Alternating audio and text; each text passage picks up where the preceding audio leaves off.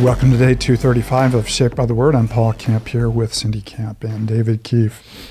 And we continue our journey through the New Testament. We've begun with the Gospel of Matthew, which is one of the more deeply rich Jewish writings of Scripture, where Matthew makes a big connection between the Old Testament Scripture and the story of Christ. He's done that initially in the genealogy, where he has told us the story of the covenant of Abraham, the covenant of David, the exile, when God removed his presence from the people of Israel with a promised return that will be fulfilled in Christ. And so you'll hear the word several times through the Gospel of Matthew, the word fulfilled.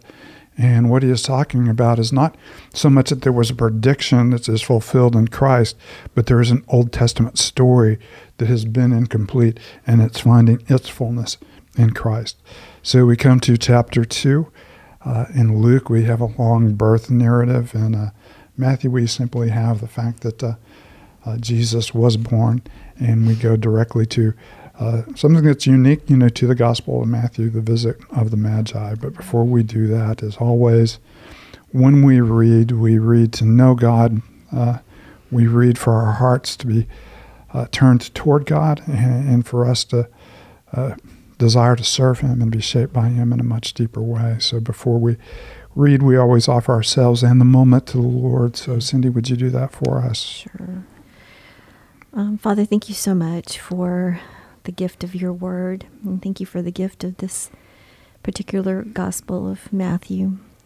Just another opportunity to see the life of Jesus up close. And Father, as we read through these chapters, may they deeply impact our heart and change us. And Father, make us look more like your Son. It's in Christ's name we pray. Amen. Matthew 2 and 3.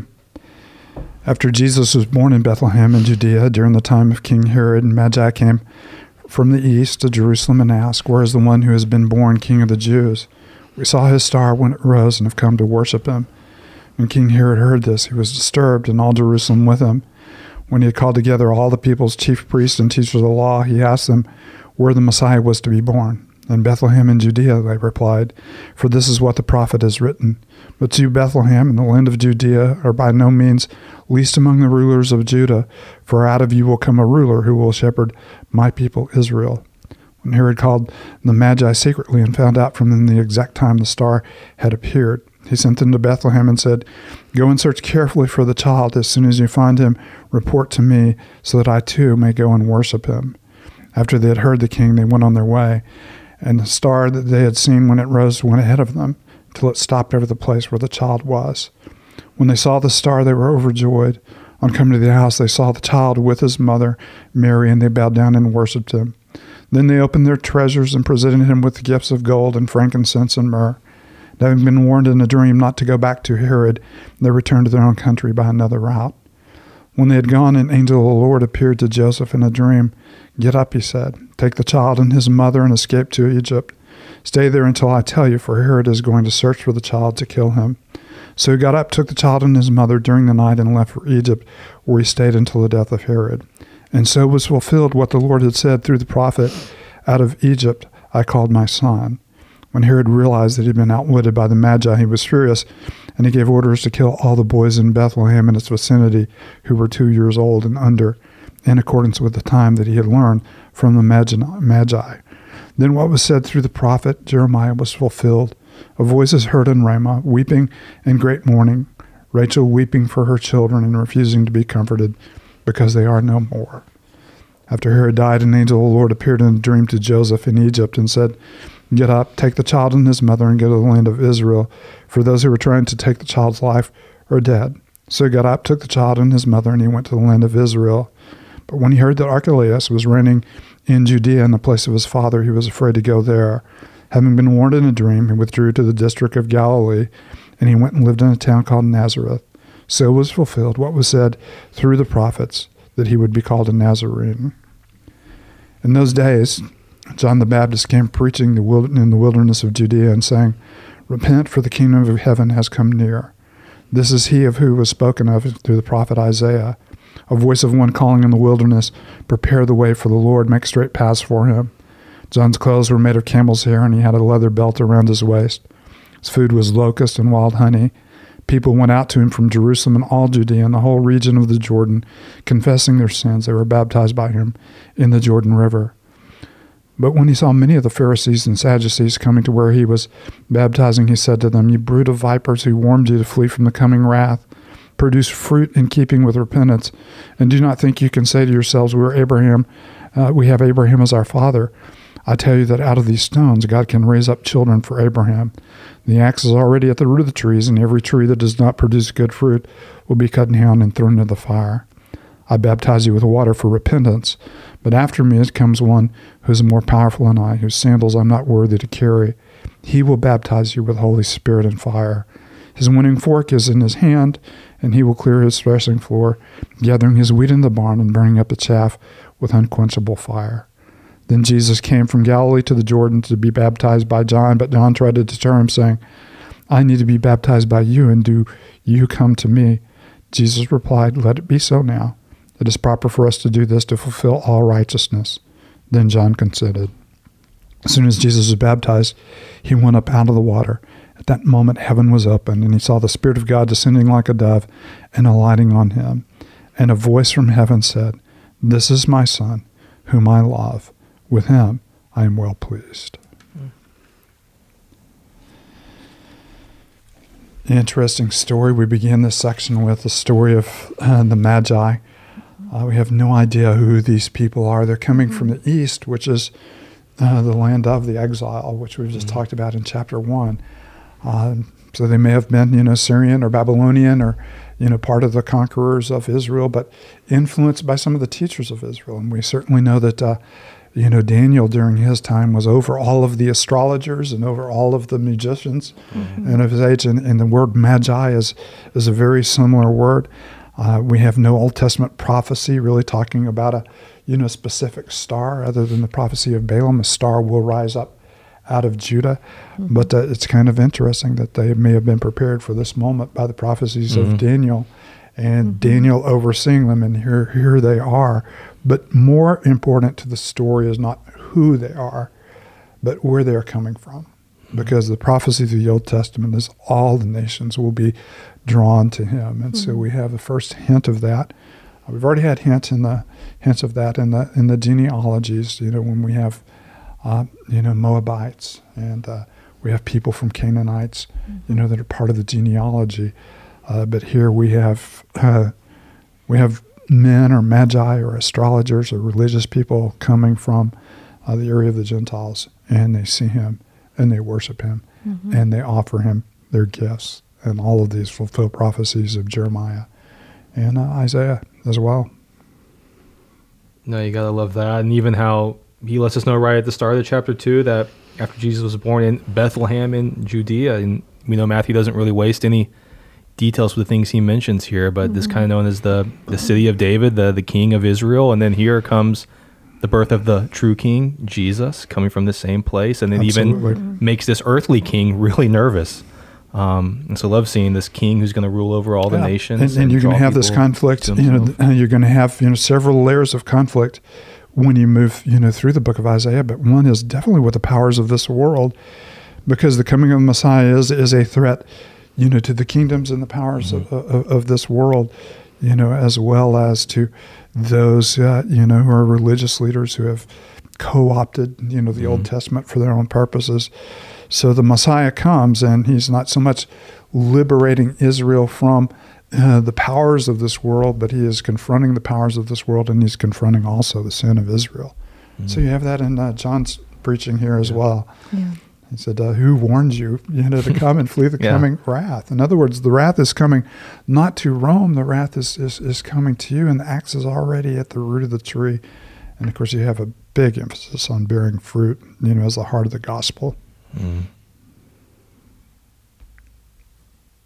Well, I think it's just so interesting, just all these areas of prophecy that are being fulfilled, and just even hearing just the kind of the call to run to Egypt and then the call out of Egypt. I just love how that is that picture even of Moses as, God was delivering his people out of Egypt and calling Moses out. There's just kind of that just kind of that similarity that I appreciate, but just lots of prophecy. No, and you have two different kinds of prophecy. You have in the prophecy of Bethlehem a very straightforward, predictive prophecy, which is most often what we think of when we think of prophecy. So whenever Herod goes, to the teachers of the law, they can say, that he will definitely be born, in Bethlehem. Then when you come back, to out of Egypt, will call my child.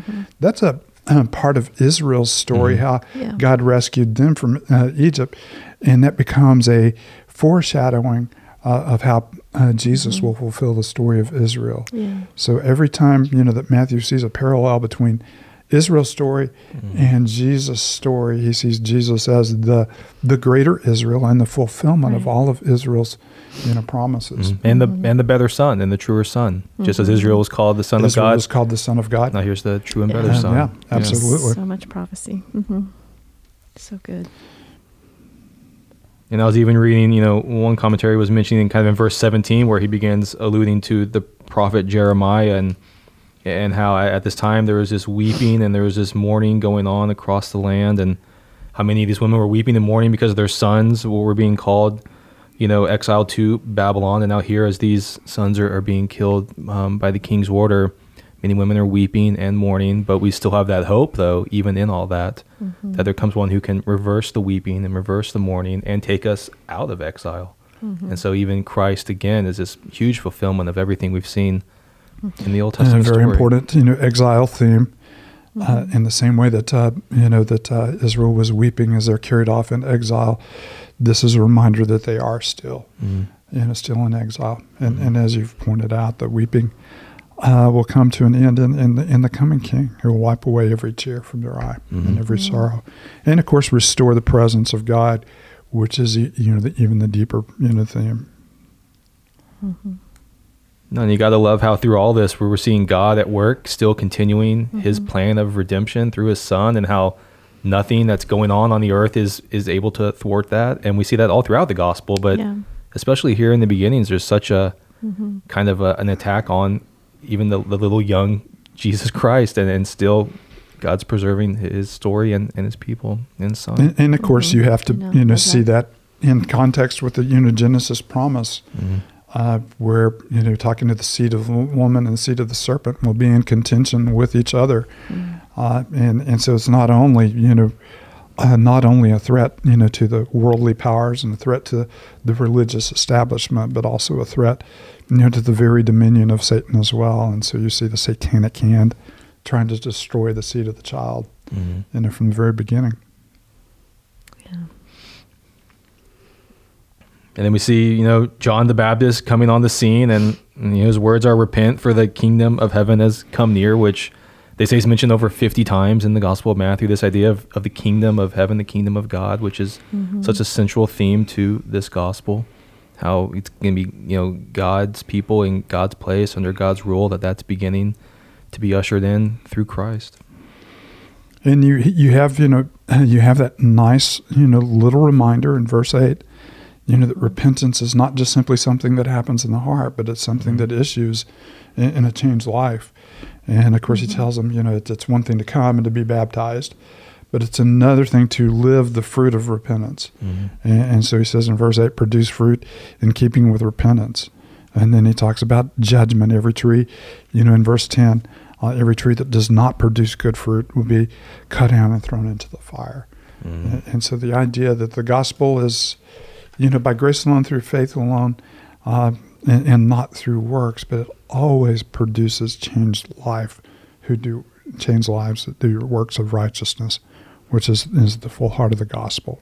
You gotta love as well in verse 9 this idea that salvation isn't just kind of this birthright thing of well, I'm a descendant of Abraham.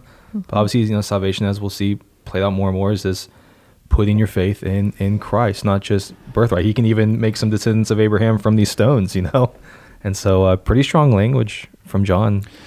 And of course, he will make descendants of Abraham through faith in Christ. Yeah. As well. Well, and of course, I love it that Jesus comes to be baptized by John as well. And it was kind of interesting in 15 when he says, let it be so now. It is proper for us to do this to fulfill all righteousness. Yeah. And I love that he is just continuing to walk in this picture of prophecy and to complete everything. And he's, does it in such an orderly fashion and, is following the scriptures and all of that. And it's, it's Jesus identifying with us both in his baptism and on the cross, identifying with our sin. Mm-hmm. The only one who did not need a baptism of repentance is receiving a baptism of repentance, as a symbol of him bearing our sin. And of course, you have this wonderful moment in Scripture that every gospel writer makes so much of, the affirmation of his sonship from the Heavenly Father. This is my Son whom I love. With him I am well pleased. And so he is there, the fulfillment of not only the Son of David, but also the Son of God who is in Israel as well. And so you have the divine Son in the place where we find blessing in him. So fun read in Matthew. And you'll continue to notice these parallels as we read through it. David, why don't you close us with a word of prayer? Yeah, let's pray. Father, thank you so much for the wonderful news we get to see here in these opening chapters of the Gospel of Matthew. Thank you so much for your wonderful plan of redemption and how from the beginning you have been working out this story of your restoration of all things. And so we love how we get to see the scriptures fulfilled in Christ Jesus. Help us to look at Christ here in chapters 2 and in chapter 3 and to marvel at all that he is and all that he is for us in our place and all that we receive by faith in him. And so may we marvel and be renewed and refreshed in your story of redemption as it centers us and fixes our eyes and our hearts on your Son, Jesus Christ. And so we pray that you cause us to stir up worship and delight and joy in our hearts today as we reflect on Jesus. We pray this all in his name. Amen.